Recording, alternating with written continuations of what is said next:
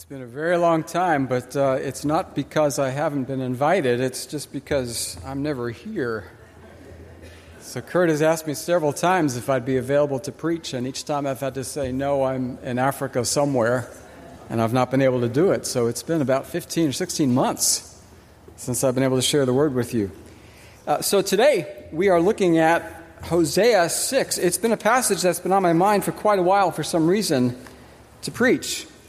And so I'm going to ask you to either follow along in a pew Bible, a Bible that you have, your phone or whatever, or perhaps you just want to follow along on page 3 because the entire text is written out for you on page 3 from Hosea chapter 6, page 754 in your pew Bible if you want. Hosea 6, 1 through 6. This is apparently the Israelites speaking as the prophet Hosea records. Come, let us return to the Lord, for he has torn us, that he may heal us. He has struck us down, and he will bind us up. After 2 days he will revive us. On the third day he will raise us up, that we may live before him. Let us press on to know the Lord. His going out is sure as the dawn. He will come to us as the showers, as the spring rains that water the earth. What shall I do with you, O Ephraim? What shall I do with you, O Judah? Your love is like a morning cloud, like the dew that goes early away. Therefore I have hewn them by the prophets. I have slain them by the words of my mouth, and my judgment goes forth as the light. For I desire steadfast love and not sacrifice, the knowledge of God rather than burnt offerings. Let us pray. Father, by your Spirit, these words have been passed down to us. And though we did not ever speak them, Israel spoke them. They could easily be said by us. They could be our own sentiment. We pray, Lord, that you would now speak to us through your Spirit, though it be through me right now. But I pray that you would teach us and that you would impress upon us exactly what you want us to hear. Make this your time to deal with us, to deal with our hearts, and exalt your Son, our Lord Jesus Christ, we pray. Amen. I expect all of you have seen those yellow and black paperback books in bookstores or in your own homes that say such and such for dummies. The first one was back in 1991. DOS for Dummies. And, since then there have been about 2,500 titles. And this sermon is now adding to the collection. Repentance for Dummies. And I don't think that anybody is honestly offended when they see those titles. Because all of us know that some of those, we're dummies when we read it. We don't know a thing about the topic. And so it's caught on. And so I'm not meaning any insult when I say repentance for dummies. Let's just admit it. There actually is a lot we need to know, going back to the basics, about repentance. And Israel is pretty ignorant when it comes to repentance. When we read these first 3 verses, it sounds like really good repentance until you get to verse 4. And God says, nonsense. God calls them and says, your repentance is not real. And we really need to catch that, because if we stop at verse 3, we totally misunderstand that what we're reading is false repentance. I talked to Carrie about this, and I knew she would not be here today when I preached this, because we just sang Carrie's song as Shirley. Now, what Carrie did is she redeemed the passage using other scripture verses and a biblical theology that makes the song one of true repentance. But if it really does just stop there, come, let's return to the Lord, you see that these Israelites don't mean it. So today what we're going to do is we are going to talk about repentance. It's a very simple outline for you note takers especially. What we're going to be doing is saying, repentance, what is it not? Then what is it? And then how do we do it? Where do we get the power to do it? So what is it not? What is it? And how do we do it? And I don't usually use alliteration, but hey, it just happened. So all of my subpoints begin with P. They teach us to do that, and I always rebelled against it, but it just happened. So what is it not? Well, the first, it's not perfunctory. Now, for you younger folk, you might not know what that word means, and you thought you were on summer vacation. Here is a vocabulary word for you, perfunctory. You know what perfunctory means? And a couple of you adults say, I'm supposed to know what that means. But perfunctory is when you just go through the motions and you don't put the effort in that you're supposed to. Oh, we all know what that is. It drives us perfectionists crazy. That's when you're told to go clean your room and you just pick up some dirty clothes and you say, I'm done. Or when you're supposed to make the bed and all you do is throw the sheet over the pillow. Or your mom or dad says, go brush your teeth, and you do it for 10 seconds. That's perfunctory.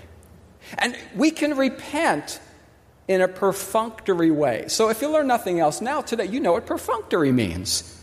And your parents go, did you clean your room in a perfunctory way? So we can repent in a perfunctory way. Let us return to the Lord. Let's do sacrifice. Let's come back and let's know Him.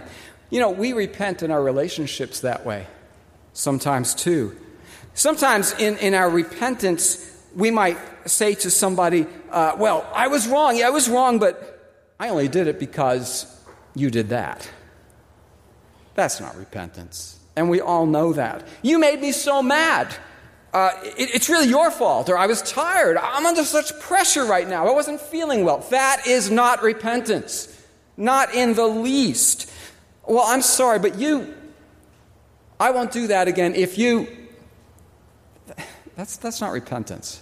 And we know that, really. Sometimes the word sorry doesn't work, and we all know that, too. And we know that from the time we're children. Say you're sorry. Sorry. Okay, we know that it doesn't work. Have you ever had somebody apologize to you, and you just aren't ready to receive it? Now, it may be your problem. It may be that you're too bitter and that's an issue for you. But sometimes the reason we're not ready to take it is because you know there's nothing really behind it. They just want to get past the issue. And that's what the Israelites want to do. Oh, we've sinned. Let's just get past this. Very perfunctory. Let's just do the things we've got to do. You want sacrifice? We'll give you sacrifice. And then we can get back on the good side. We do this, and God will restore us. Perfunctory repentance. It's not repentance. Sometimes people will try to figure out, is it flowers? Is it gifts? Is it sacrifice to the Lord? They might even grovel. Oh, I'm such a horrible person.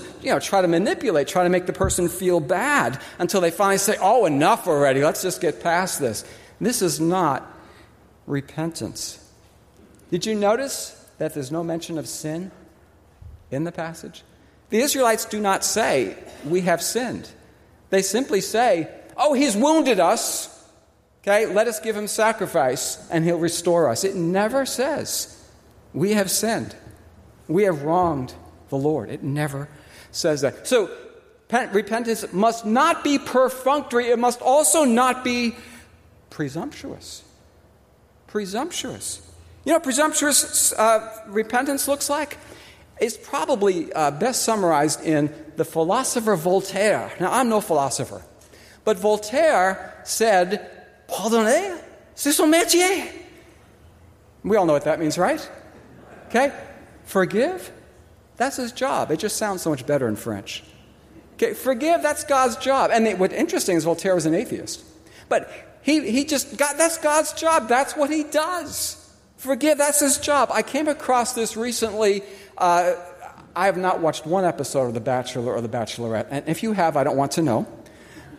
But the one that's going on right now, I believe it's still going, there was a big issue because the Bachelorette, one of the studly guys that she's supposed to choose to be her life's mate that will probably last a few months, is a Christian.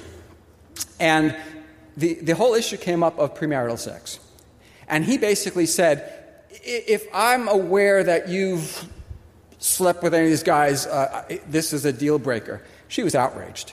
Because she's a committed Christian too, you know. She was outraged. She said, you've got no, Jesus still loves me.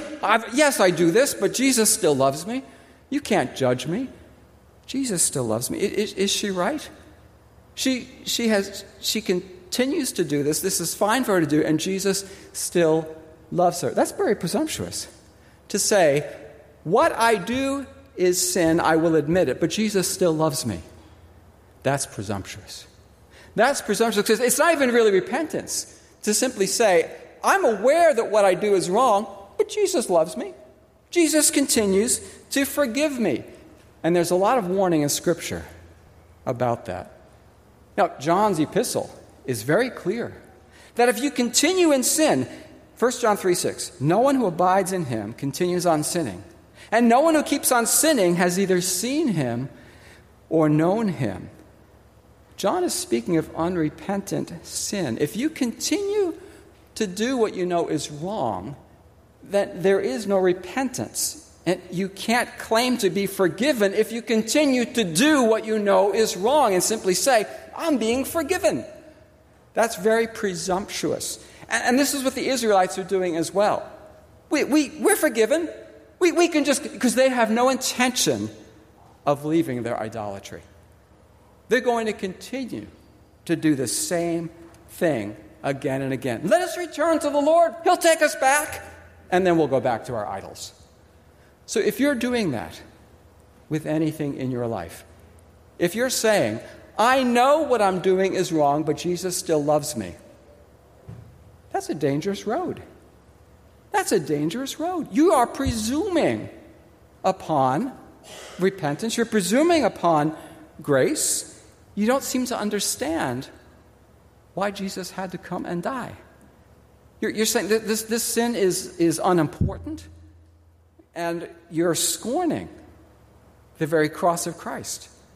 So that's presumptive. So you can't repent in a perfunctory way. You can't repent in a presumptuous way, saying, I don't even need to ask forgiveness because I have it. Repentance must also not be peripheral. Now, that one might sound kind of strange, and I wrestled with that word a little bit, so that was the only stretching on the alliteration. Peripheral repentance might be people sometimes talk about their repentance. It's kind of like diets. You know, a lot of people talk about dieting, but they never do it. They talk about their exercise plans that they never do. And some people talk about their repentance and how far along they're coming, but they aren't. So you can talk about repentance, but not actually do repentance. Another thing that people do that I would say is peripheral, and this one might confuse you, so listen carefully. Some people do peripheral repentance by changing their behavior. Now, I told you that would confuse you, because isn't that what repentance is? Isn't repentance going one direction and turning around and going the other direction? Here's the problem. You can change your behavior without changing your heart. You can stop doing something because you're in danger of losing a relationship, but that's not necessarily a change of heart and mind. So that's a peripheral kind of repentance, where it's not really a true repentance at all. So repentance must not be perfunctory, where it's just going through the motions, no effort. It must not be presumptuous, where, in fact, you're not really repenting at all. You're just assuming, oh, God, He loves me. I'm forgiven. I'm under grace. It's fine. And it must not be peripheral, which is really not repentance at all. So what is it? Well, we're not going to get it much from the passage itself. God says, I want knowledge. I want covenant love. Okay, He does say that. Here's what it must be. It must be profound. Repentance must be profound. The first thing you need to do is you need to name your sin. You need to identify it. You need to name it. Now, often you know exactly what it is yourself. But A lot of times people are around you to help you. We don't like it when somebody helps us, but a lot of times there are people that will identify your sin, a close relationship, our conscience, the Holy Spirit. And what do you do when that happens? If your response is, I don't care, oh, that's a bad road. That's a very bad road. If your response is, I don't care, I'm going to do, that is refusing to repent. That is presuming upon grace. Many of us do that for a time. Do not stay there. Do not stay there. So if somebody points out a sin, if the Spirit points out a sin, and your response is, I don't care, you need to repent of that. That's a dangerous place to be. Now, the second thing, the particular sin that you see is often not actually the root. Now, I'm not suggesting we all become psychologists, but we often need to look underneath that and say, what is driving that sin? What is wrong with my view of God? What is wrong with my view of myself? What is the warped thinking that I have? What's my wrong thinking? What's my wickedness? What is it? Pride? Is it anger? The need to control things? A lack of trust? A discontentment? What is going on? Maybe we do need to talk to somebody to figure out, why am I doing this? What do you think? That's hard. So it's profound because we actually need to identify, to be very clear, what am I doing? It hurts. It must be profound. Second, repentance is very personal. Repentance is personal. The Israelites don't really identify that they've offended God. When it comes to an individual, it's personal because we hurt that person. We need to apologize. Okay, we need to confess the sin. In many cases, if we can, we also need to make restitution. It's not always possible. It's not always appropriate. But if we can, what do I mean by that? Can we fix it? Is there something we can do to repair something? I understand sometimes that's not going to happen, but if we can. But all sins are against God. Whether it's something we do against somebody, it's also against God. A sin in our mind is against God. We need to realize our sin is personal against God. Now, we don't make restitution to God. We're not going to do penance to God to make up for the sin that we've done. Here's what we need to do. We need to ask the Lord, and this is extremely important. We need to ask the Lord to help us to hate the sin. If we don't have hatred of the sin, I don't mean self-hatred. If we don't see the sin and say, that is ugly, that sin is ugly. If we don't hate the sin, we will not get past it. Now, here's what often happens, is people will disown the sin. They don't want to say that I'm capable of that. If we don't hate the sin, we won't get past that.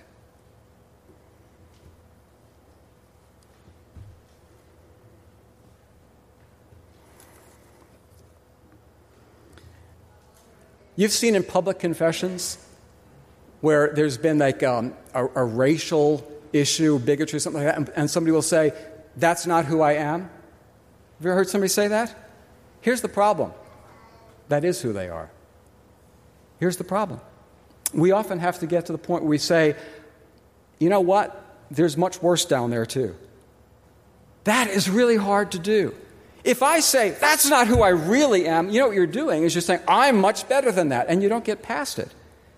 But we need to be able to say, yeah, I am a sinner. That's why I need Jesus. But if you instead say, that was just a glitch.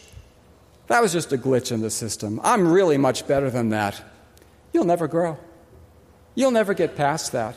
Repentance says, yeah, I am a mess. I need a Savior. So own up to it. It's hard. It's hard. It's personal. My sin. I did it. I'm capable of that. And I'm capable of worse. Very personal.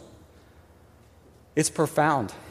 It's personal. And repentance has got to be, finally, persistent.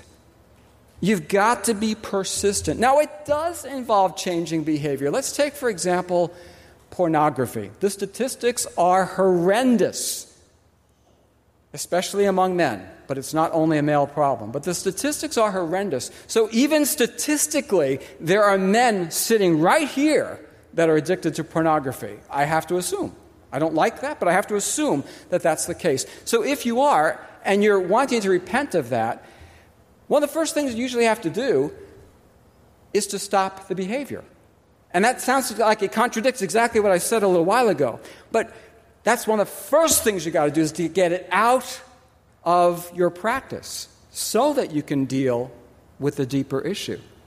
So if somebody's, you don't say, well, first I want to deal with my heart before I do anything. No.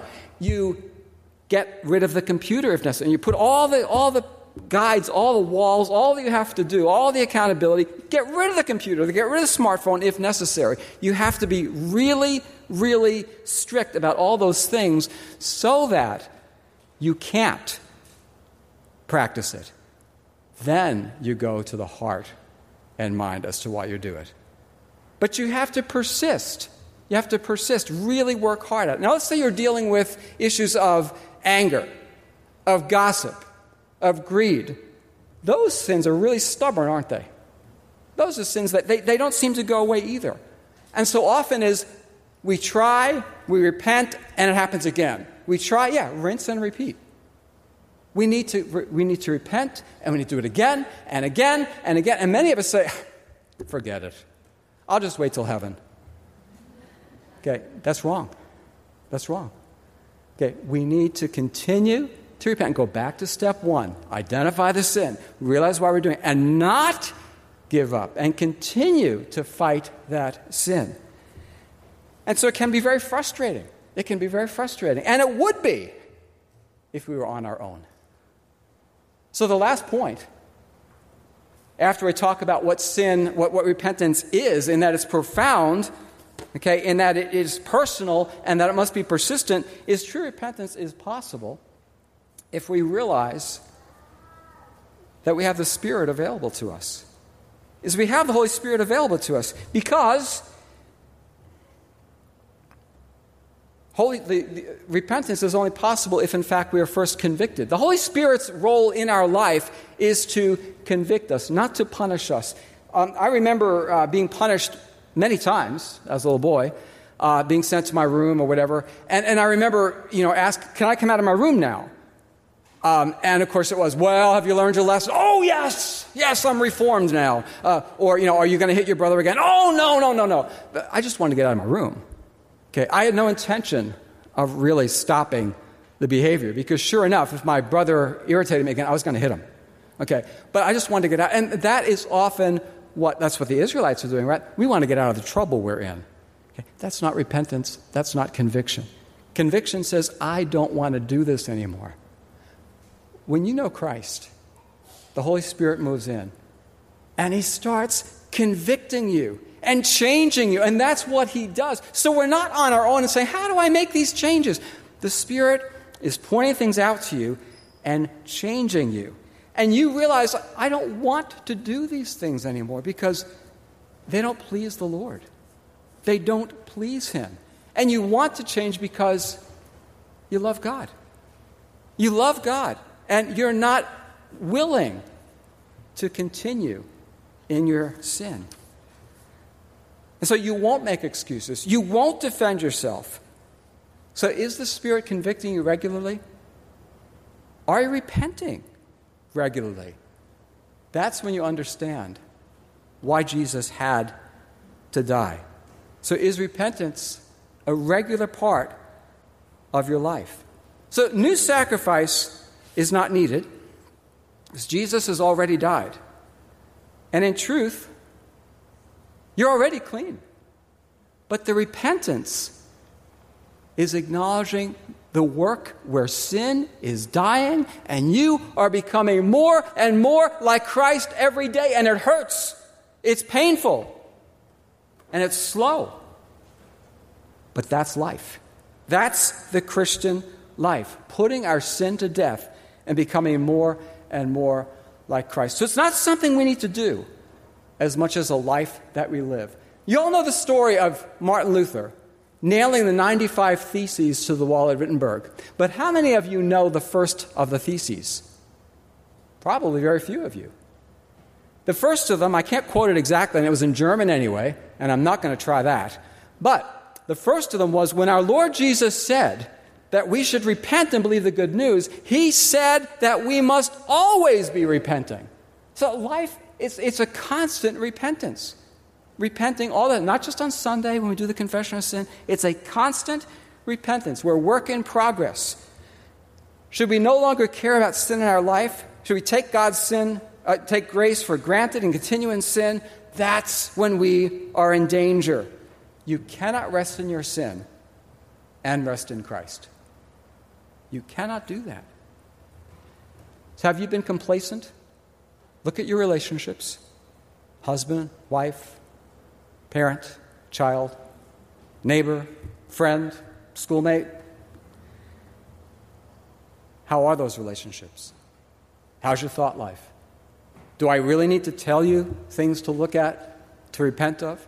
Is the Spirit not working in your life to show you things? Are there things you're saying, I know that's wrong, but that's okay? No, it's not okay. And the Spirit wants to change us. So let's be repenters. That is the way we grow. Invite the Spirit to move in you. He brings power, resurrection power, to give you new life. But until then, fellow dummies, repent daily, slowly, painfully, putting sin to death, growing in grace until at last we see Him face to face. And then we'll be changed, perfected, all in an instant, never needing to repent ever again, because then we will be past sin. Let's pray.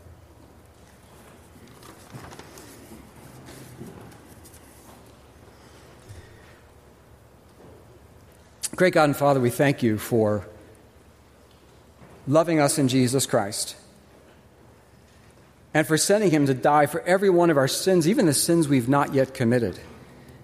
And yet we want to be repenters. There's nothing we can do to pay for these sins, and yet it's done in our Lord Jesus Christ. Help us, Lord, to be rightly sorrowful for our sins and rightly confident that our sins are paid for. Give us the right attitude. Help us to be good repenters, that we would grow in holiness, that we would see your face, and that we